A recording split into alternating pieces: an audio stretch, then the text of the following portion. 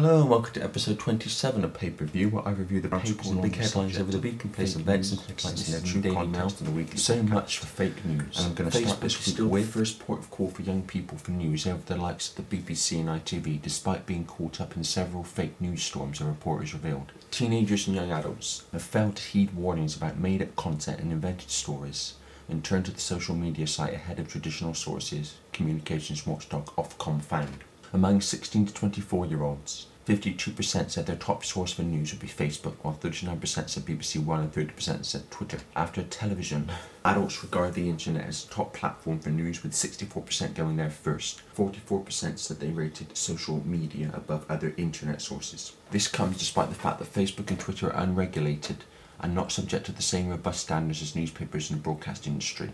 Ofcom head Sharon White has previously said some Facebook users are forced to rely on gut instinct to tell fact from fiction.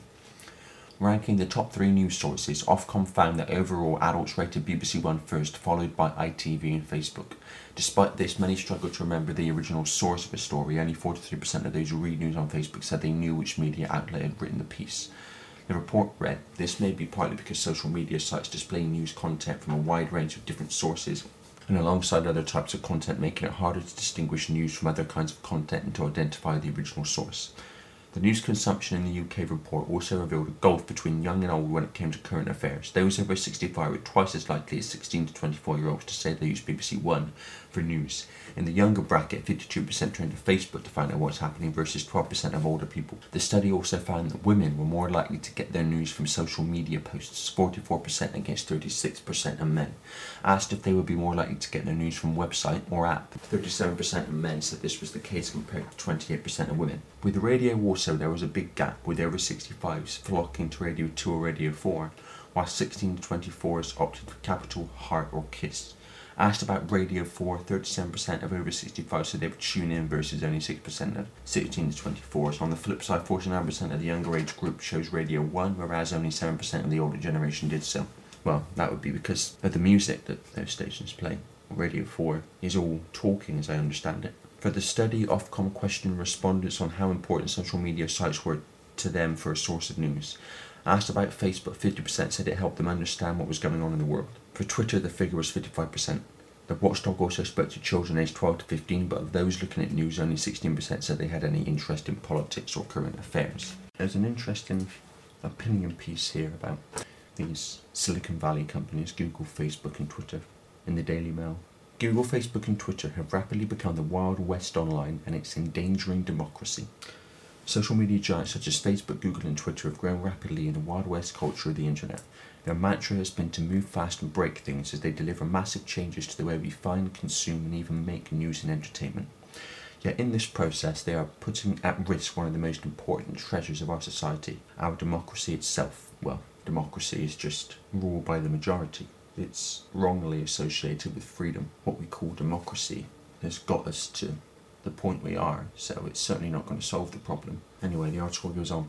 Over the past 2 years, we have become more aware of the phenomenon of fake news and the way it can spread at speed like a virus, infecting millions of viewers with its lies. The term itself has become open to abuse, being used casually by people who don't like criticism or scrutiny, to dismiss any news article or investigation they just happen not to agree with, whatever the level of truth contained within it.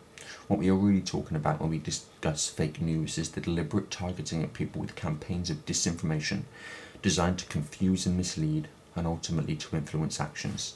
The House of Commons Select Committee for Digital, Culture, Media and Sport launched its inquiry into disinformation following investigations which showed that, thanks to social media and in particular Facebook with its 2 billion users, 2.5 billion last estimate I saw, these campaigns in many cases were reaching more people than the real news, and such was the clever way the content was presented, people found it hard to distinguish between the truth and the fake. During the last US presidential election, well, that's where research comes in. The article goes on. Fake news is bad at any time, but it has the potential to cause even more damage during election campaigns. Increasingly, people of all ages get their information from social media. Rather than reading a newspaper or website or listening to radio or television, they receive it in bite-sized pieces shared online, including through advertising. On Facebook, advertisers can target you through your newsfeed so that their messages are mixed in with those from your friends. You have no control over this and cannot block advertising from your Facebook newsfeed. Communications agencies are gathering vast quantities of data to build up put profiles on millions of Facebook users so that they know exactly who to target and what the message needs to say to have the greatest impact. Some might say this is just advertising, but having a personalised message sent to your smartphone is very different to seeing a TV advert. Well, some of the data does go to advertising agencies, but the real source of that information, in terms of where it's going to, is the intelligence arena. The article goes on. Facebook gathers data about everything we do on their website and tracks us when we are elsewhere on the internet. Academics believe that an analysis of all the things you have liked on Facebook gives a more accurate prediction of your personality than you would get from your closest friend. And Facebook has failed to keep this data safe. Well, did it ever intend to? They have made it far too easy for political consultancies such as the disgraced Cambridge Analytica to scrape this data for their campaigns. These techniques of data profiling and targeting using Facebook advertising tools have also been used by agencies in Russia to target voters in elections in other nations, which is against the law. They directly targeted 150 million Americans with political adverts during the 2016 presidential election.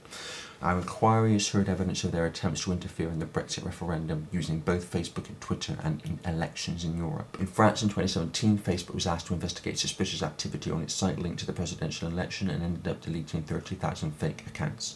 These Russian campaigns were run without Facebook spotting their activity. Users didn't spot them because there was no requirement for the advertisers to show their real identity. So an advert run from St. Petersburg could be made to look like a message from a community group where you live. The tech companies have made money out of the targeting techniques they've developed to help advertisers reach us, and these tools have been made available to bad actors and used to spread disinformation. That is why we have to act to safeguard our democracy. In our report, we say firms such as Facebook should have a legal obligation to act against known sources of content that can mislead and cause harm. There needs to be real transparency so we know who is targeting us and where they are doing it from. During election periods, political advertising should only be allowed by registered campaigns. In financial services, businesses contribute to the administration of consumer protection regulation. Similarly, the big tech firms should help the cost of the Information Commissioner's Office, which is responsible for enforcing our... Similarly, the big tech firms should help the cost of the Information Commissioner's Office, which is responsible for enforcing our data protection laws. They should also contribute through a levy to fund more media literacy programs in schools, something they have started to do but could easily afford to support far more. Technology is changing the world fast. We must act now to keep up and protect democracy. Well, I've already said my thoughts on democracy, but technology certainly is changing the world fast, and I've gone into that and where it's designed to go in episode 11. The answer to fake news in one word: research. The answer in a sentence: people start taking responsibility by researching information they come across and taking nothing as read until they have. No censorship, no fake news inquiry, no regulation of the internet necessary. People accept nothing as true until they've checked it out for themselves. It doesn't matter then if fake news exists. Where it says in this article, this comes despite the fact that Facebook and Twitter are unregulated and not subject to the same robust standards as newspapers and the broadcast industry. Well, when you're fundamentally connected to the intelligence arena, as I explained in episode 19, and the Pentagon, regulation means nothing anyway. Just like when Facebook was found guilty of gathering and sharing people's data and passing it on to advertisers and sources like Cambridge Analytica. Anyone think they're not still doing it? Of course they are, and it's not just advertisers that information is going to, it's going to where Facebook was set up to send that information in the first place. Among other reasons Facebook was set up, and that's the intelligence arena.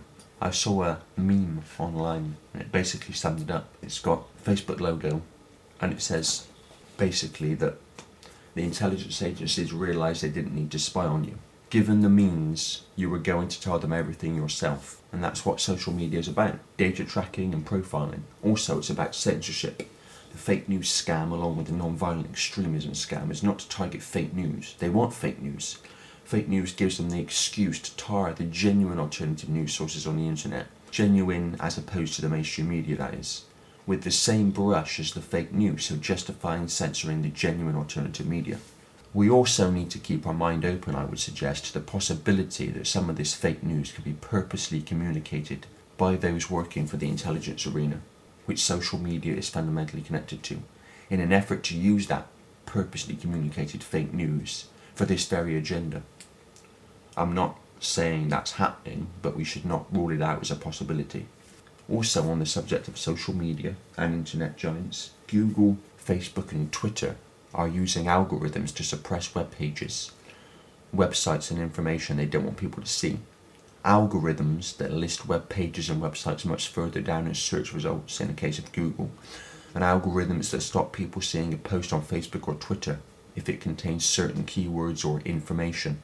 YouTube is demonetizing videos of people who depend on that income to continue making content communicating alternative information and work full-time on the research and the video making. They're also just outright deleting channels. Silicon Valley now has the greatest concentration of surveillance and censorship power the world has ever seen. And we've seen nothing yet. The alternative media is a spectrum. It's not like there's the mainstream media and then there's one alternative. It's a spectrum of opinion and perception, ranging from that which is minutely different to the mainstream, to people like me who were questioning everything you've ever been asked to believe. You know, people say you should question more, you should think more about what you're told. No, don't question more. Question everything. Because when you do, a very different panorama appears before you. There are those in the alternative media who come from a religious and patriotic perspective, and there are those like me who reject both of those and every pillar of the establishment in its entirety. Government and government organisations, the intelligence arena, media, defence, which is actually attack, education, law enforcement, the legal system, royalty, whole lot, everything. They all have to go as they're currently constituted. Doesn't mean we don't need them at all. It just means that the overall direction and perception driving those areas of society has to go. Fake news, the phrase, came into widespread use around the time of the US election campaign in 2016. It was claimed that Clinton lost because of Russian hacking of the election because Trump was on the side of the Russians, without ever presenting any evidence. And the idea that Clinton lost the election because of Russian hacking of the election, because Trump was on the side of the Russians, it was nothing to do with the corruption of Hillary Clinton, her actions in the State Department over many years, or the actions of her husband while in office. It had nothing to do with that, of course. That wasn't why she lost. It was Russia. Nothing to do with the fact that we're now seeing the rise of populism, as it's become known, where people have had enough of the traditional politics and want to change. This is why Trump got elected, because people believed, although I would say it's a misguided view, that Trump was different. He really would drain the swamp and he would make America great again. Populism was also making its mark in Europe. People are starting to see now that traditional politics is not going to change anything. The point is, though, that populism politics won't change anything either, ultimately. It's got to come from the people. You see, the irony is, they use that as an excuse to come up with this whole fake news scam, and by so doing, they themselves were communicating fake news. That's the irony of it. Russia, cyber hacking, Russia influencing elections, without ever presenting any evidence to back it up. I mean, the mainstream media is the home of fake news, because some within it will know that's the case, but most of the time, journalists take statements from an official source and passing on to the people and get well paid for it. Nice work if you can get it. Whereas the genuine alternative media, that part of the alternative media which checks facts and holds authority to account, actually does the part that should go in between the statement and the communication of the statement, which is the research of what's said to see if it stands up. Because journalists, in vast majority of cases, don't do that, then the public get a certain perception of how things are, which is what the authority wants them to believe. And the mainstream media, therefore, is the home of fake news, because most of the time that's what they communicate.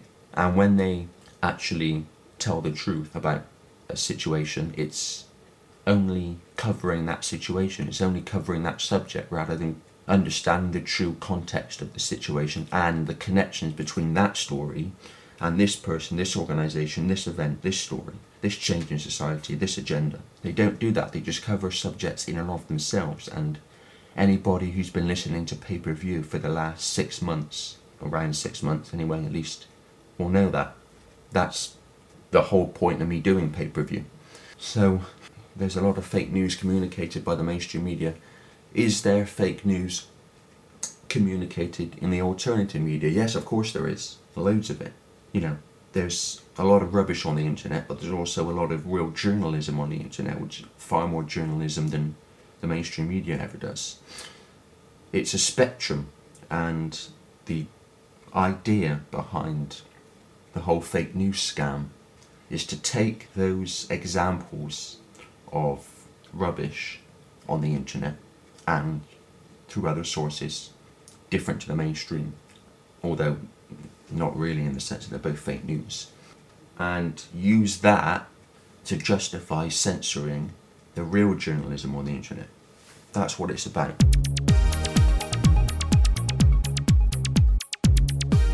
Next article today is about political correctness, a subject I've obviously focused on many times in pay-per-view, on many times during pay-per-view. This is in the Daily Mail. Terror police boost MP security after she's accused of racism by activists for condemning the grooming of girls by Asian sex gangs. This is the world we live in now, where someone who's exposing and condemning sexual abuse is accused of racism and receives threats. An MP has been given heightened security measures after receiving death threats for condemning the grooming of girls by Asian sex gangs, it was reported. Sarah Champion, Labour MP for Rotherham, was accused by activists of industrial-scale racism for highlighting the common ethnic heritage of those involved in the town's sexual abuse scandal.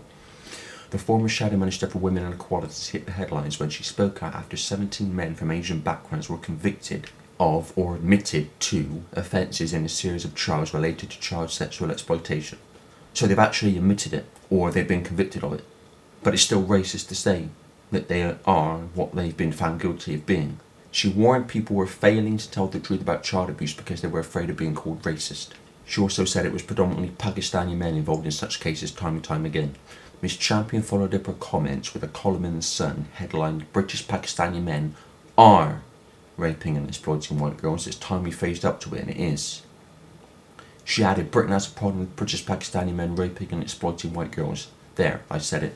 The furore forced Ms Champion to resign from the Shadow Cabinet, and since then she has received dozens of death threats. She's received dozens of death threats for pointing out sexual abuse of girls. That's the world we live in now. It's wrong to do that. What she should have done is said nothing and let the abuse carry on. Because that's the right thing to do. That's the right, pure and moral thing to do, isn't it? She's been heavily criticised by racial justice charity Just Yorkshire, that speaks on behalf of the local Pakistani community, according to the Times. Its leader has accused the MP of industrial-scale racism and inciting and inviting hatred against minorities. She's not talking about minorities, she's talking about those within the Asian community that abuse girls.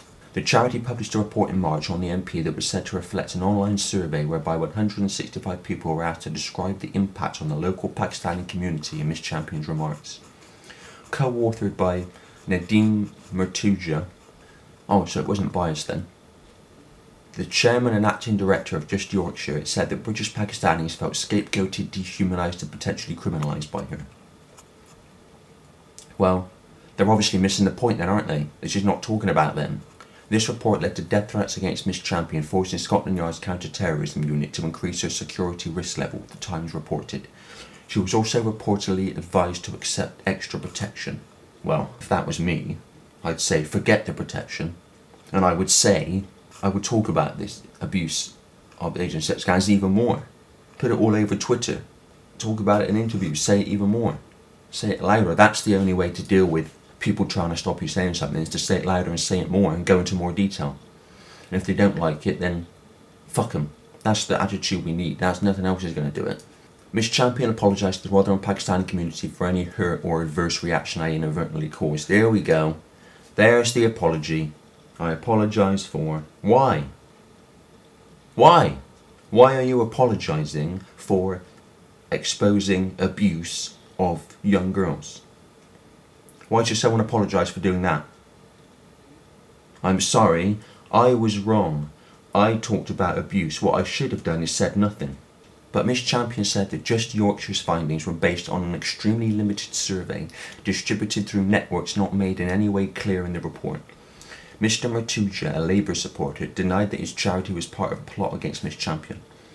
However, Miss Champion's friends have claimed that hard left and Muslim opponents are trying to force her from office and ruin her reputation. Leading members of the town's Pakistani community allegedly want a Muslim member of Rotherham Council to replace the former Labour backbencher if she is deselected or gives up her seat.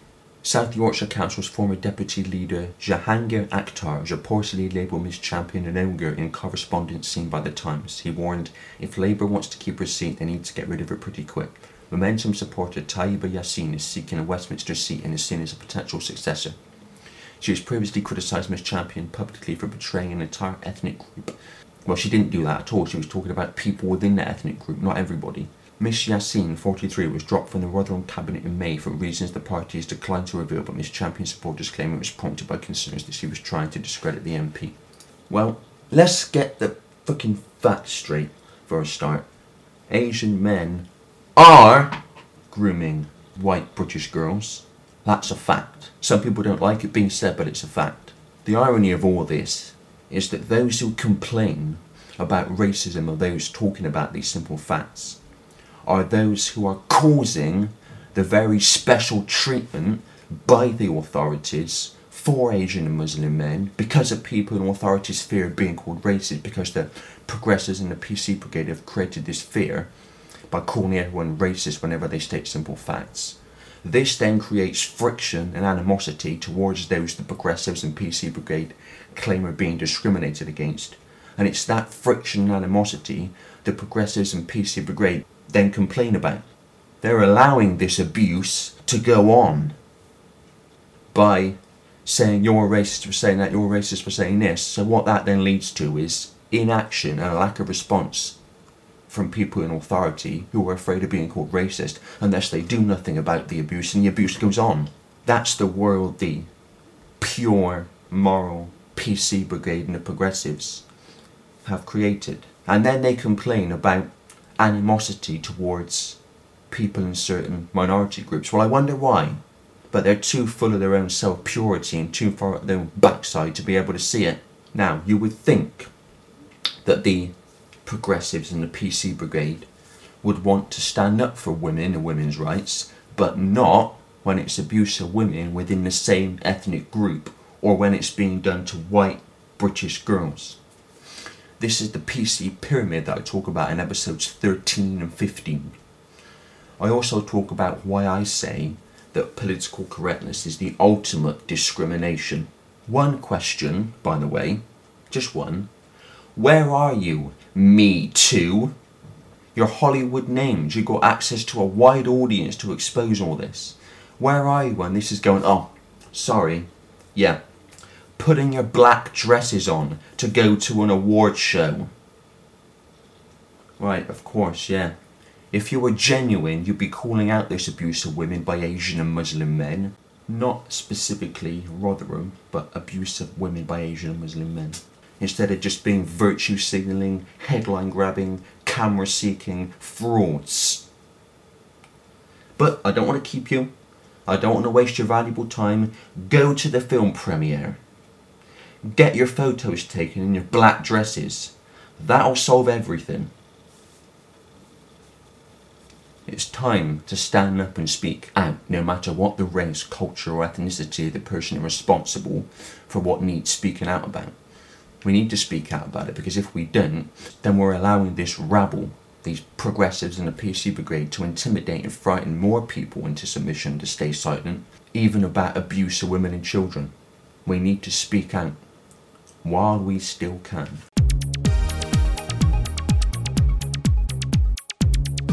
Next article today is about child abuse.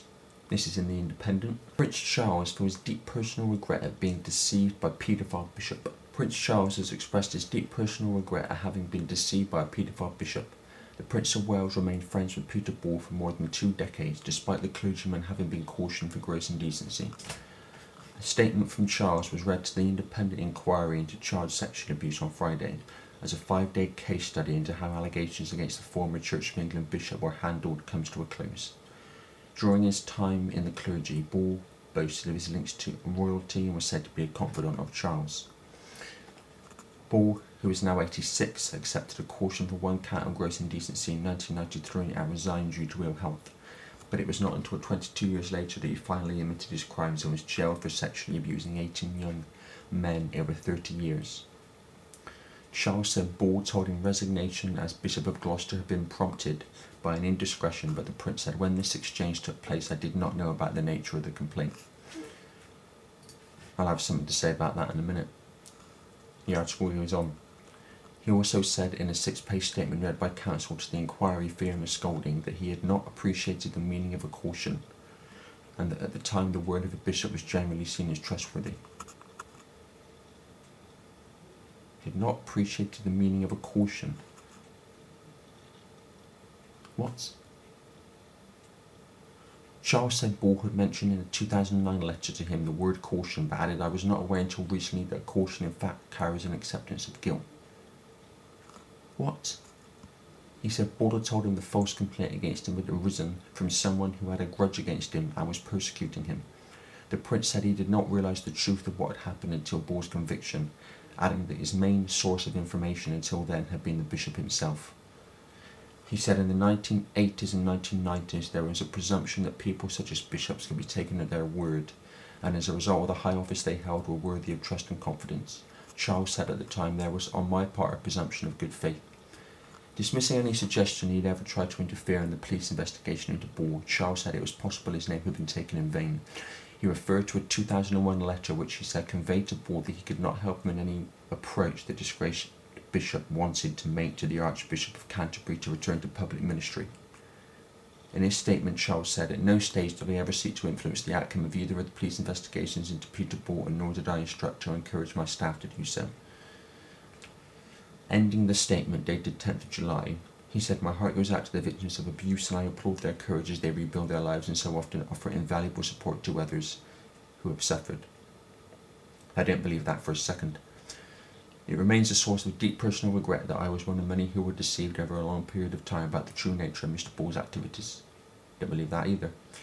On Monday, the inquiry heard there had been lengthy discussions between Charles's lawyers and the inquiry in which his legal team initially argued that the future king could not be compelled to produce a statement. Clarence House has since said Charles was willing to help the inquiry and voluntarily answered all questions asked of him. Extracts from a series of letters between Ball and Charles were also read to the inquiry at the hearing in London on Friday. In one letter in 1995, Charles wrote that he wished he could do more. He wrote, "I feel so desperately strongly about the monstrous wrongs that have been done to you and the way you have been treated." Another letter from Charles in 1996 referred to the process of getting a Duchy of Cornwall property for Ball and his brother Michael, Bishop of Truro. He said, "I long to see you both settled somewhere that suits you and gives you peace and tranquility, and not too far from here so you can come over more easily." The pair rented a duchy property between 1997 and 2011. Richard Scorer, a specialist abuse lawyer at Slater and Gordon, who represents a number of Ball's victims, told the Press Association Charles's explanation that he was not aware of the meaning of a caution left his clients dissatisfied. Yeah, because it's like, what when you hear it? He said Prince Charles had access to the best legal advice that money can buy, and as a man in his position a particular responsibility to check the facts. It is difficult to see his failure to do so as anything other than willful blindness. His evidence, together with that of Lord Carey, the then Archbishop of Canterbury, and other establishment figures who have given evidence this week, will do little to dissuade survivors from the conclusion that the British establishment aided and protected Ball, and even now have failed to give a transparent account of their actions. The article goes on. Ball was released in February last year after serving half of his 32-month sentence behind bars. The former Bishop of Lewis and Gloucester is too ill to give evidence in person. The inquiry is heard. Well, that's convenient, isn't it? At some point, Prince Charles is going to have to be questioned himself in terms of his relationship with paedophiles.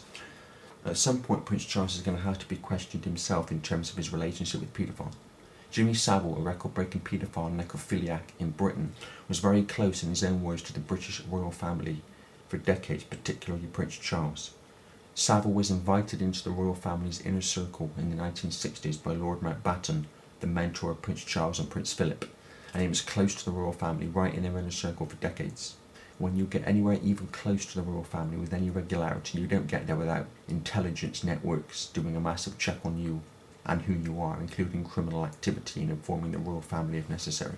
So given that, how did the Yorkshire police know what Savile was doing, as they admit they did, but security networks didn't have a clue? It's ludicrous to suggest that they didn't. Of course they did. Ted Heath was British Prime Minister from 1970 to 1974. the guy who signed Britain into the European Union, and there's been headlines in the mainstream media asking the question, was he the paedophile? And Savile was friends with Ted Heath. Heath is then replaced by Margaret Thatcher, whose government had names like Lord McAlpine, Leon Britton, Peter Morrison and others who have been identified as potential paedophiles. They've all long since passed, but their names have been in the media, along with Heath, saying were they paedophiles. These are names that have been mentioned as part of the farce of an inquiry into historical child abuse within Westminster and institutions in Britain. Westminster meaning within government for those in other countries. This inquiry, which was set up in the aftermath of the Jimmy Savile scandal, coming to public attention finally after he died in 2011. He'd been protected by the British establishment until then. The inquiry was set up in 2015. This is the independent inquiry into child sexual abuse, and there was a investigation called Operation Midland, which was set up in 2014 to examine historical claims of a Westminster VIP paedophile ring, but it ended in 2016. The independent inquiry into child sexual abuse now has its fourth chairperson because the previous three had to step down. It was announced in January of this year that this inquiry would not focus on Westminster paedophilia but on the response of institutions when allegations arose. This is the contempt the establishment has for victims of child abuse. Ted Heath was very close to Margaret Thatcher, and our government was peopled by figures identified in the media as having been potential paedophiles because they've been named. People who say they're victims of paedophilia by those figures. Savile was also pictured outside a children's home called Haute de la Garenne on the island of Jersey, one of the Channel Islands between Britain and France. This children's home has been identified as a place where abuse is said to have taken place. This guy, Savile, was everywhere, and yet the royal family, despite Special Branch and other intelligence networks knowing everything about you if you're anywhere close to the royal family, never mind as close as Savile was, never knew Savile was a paedophile. It's the same with this Bishop Ball now. Prince Charles said he didn't know, well he must have known. For the same reasons he must have known Savile was a paedophile. How did the two prime ministers he befriended, one of them linked to paedophilia, the other whose government had figures within it who have been since linked to paedophilia, not know who he was when the security afforded to the royals is also afforded, although maybe not to the same extent, to the Prime Minister for obvious reasons? Answer those questions which have the same answer and everything becomes clear. I've talked about child abuse within the establishment and also stealing of children by the state in episode 20. There's a massive rock to be lifted. People talk about leaving no stone unturned, but it's not a stone, it's a rock. And underneath this rock is the cesspit that has been hidden away from us, and when that rock's lifted, people will see the true mentality of those running our world. Not everybody, of course not. There's a lot of clueless and or manipulated, but otherwise nice enough people in positions of power and authority. I'm talking about that which runs human society. People will see its true mentality for the first time. Some people already know, but the vast majority don't. And then we can get much more of a grasp on why the world and society is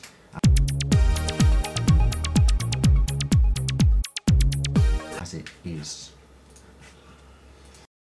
The next story today is on the continuing of the Hunger Games Society, although obviously they don't use that phrase. This is in the Daily Mail. Tens of thousands of people are working for high street brands while homeless because they can't afford a roof over their head, including an employee with a job at a Prada shop who sleeps on the streets. Set on London's exclusive Bond Street, the Prada boutique attracts a crowd of wealthy patrons spending thousands of pounds on designer clothes and handbags. Yet for the store's security guard, Callum, this glamorous world lies in stark contrast to his life outside work. As the store shutters close, Callum has no home to return to and instead sleeps rough on the capital's streets. Even more shockingly, his case is not unique. I was in Manchester just over 6 months ago, and the number of homeless people I saw there was incredible. Channel 4's Dispatches programme, to be aired on Monday night, will reveal tens of thousands of people, some working for the nation's most recognisable high street brands, are sleeping rough because they cannot afford a roof over their heads. When I was in Manchester, I was told by someone who lives there that some of the homeless people we saw have jobs, they do work, but they just can't afford a place to stay. That's exactly what this article says here. The article goes on. It is a sobering insight revealing the true social cost of the nation's low-income wages, high rent costs and shortage of social housing. Callum is paid £8.50, just over the minimum wage, by security firm First Call, but divides his evenings between friends' sofas and homeless shelters. It's like I'm Superman, Callum tells the programme. By day I'm a security guard, at night I'm homeless. I never have enough sleep for the next day or feel refreshed enough to get up and go to work. Callum's attempts to apply for a council house were unsuccessful. Callum says, they said you were working, so go privately, we can't help you. Smartly dressed Emma, not her real name, found herself on the streets in her 50s when her marriage broke down. But she fears losing her job as a teacher in adult education if her bosses discover she's homeless and washes every day in a local McDonald's. I keep on working because that is the only thing nobody can take away from me, she says. I've been asked to look for deposits that I can't actually make. I've been requested to pay about £2,000. Nobody keeps £2,000 on hand just like that. Meanwhile, university graduate Dejan has an MBA in his native Bulgaria and a job at high street restaurant chain Pizza Express, but slept rough for months before getting a place at Shelter from the Storm, London's only 365-day-a-year night shelter. You never anticipate to be in this situation, he said. Some people look at you, I can see they think homeless people are hopeless or they have problems. Sheila Scott, co-founder of Shelter from the Storm, told the programme that on average 30% of people they help will be in employment.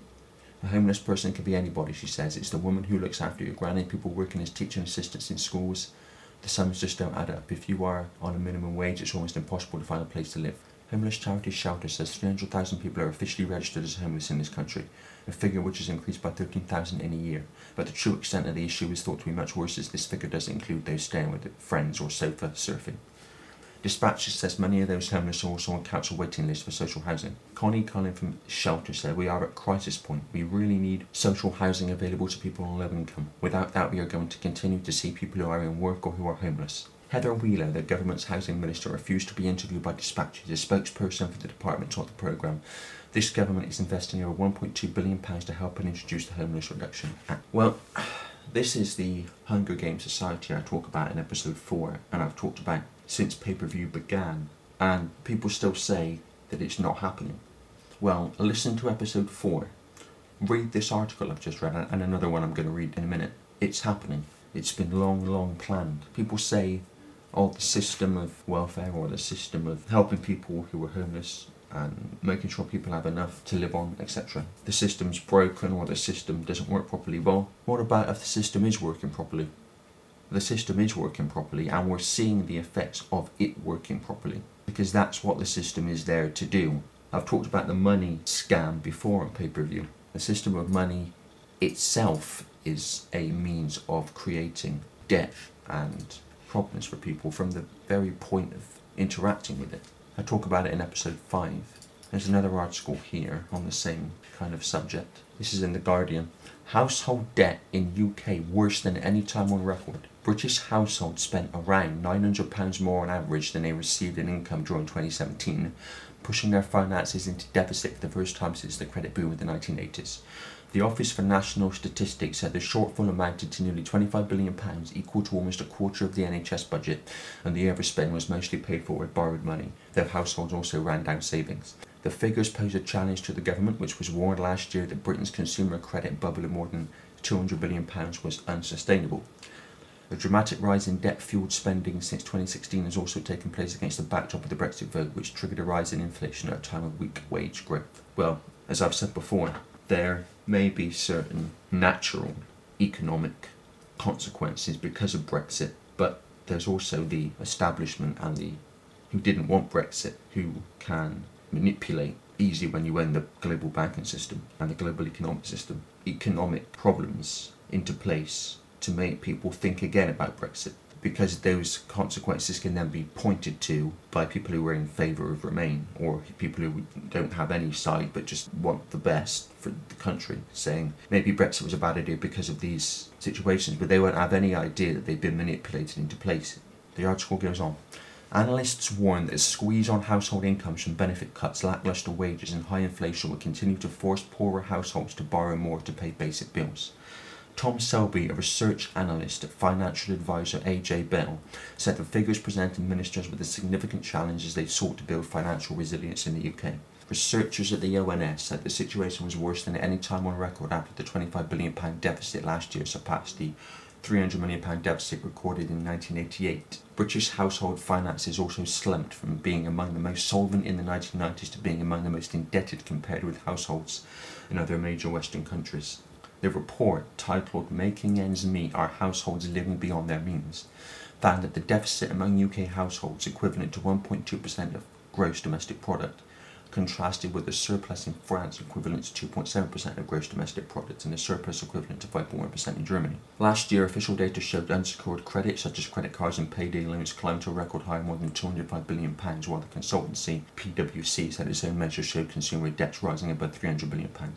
The ONS said households took out nearly £80 billion in loans in 2017, the most in a decade, but they deposited just £37 billion for UK banks, the least since 2011. Households accumulated more debt than they acquired in assets, even when their investments in bonds, shares and pensions were included. Anti-poverty charities warn that millions of low-income households were the worst affected. Step Change, which provides advice for indebted households, said the poorest were in constant need of credit to keep their heads above water. The charity's chief executive, Phil Andrew, criticised the ONS for saying that households were living beyond their means, which he said implied they could cut back if they wanted to. He says it's really unfortunate that this very useful data is so heavily sprinkled with the phrase that households are living beyond their means. The reality is that too many households here in Britain in 2018 simply cannot make ends meet, however hard they try. Not having enough money to make ends meet is not the same thing as living beyond your means, which implies you have a choice when too many people do not. According to ONS figures, the poorest 10% of households spent 2.5 times their disposable income on average in the financial year ending 2017, while the richest 10% spent less than half of their available income during the same period. The ONS said a rise in interest rates expected to be pushed through by the Bank of England next week could encourage greater saving and an improvement in household finances. But AJ Bell-Selby said for people having to borrow to make ends meet, saving for the future might feel like a luxury they simply cannot afford.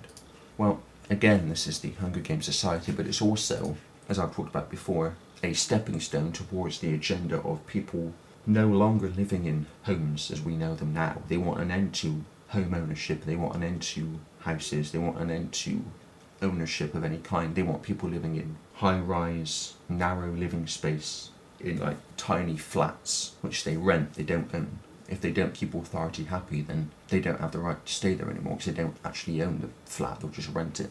And they want people living in human settlement zones. Of course, I've talked about that on pay-per-view many times.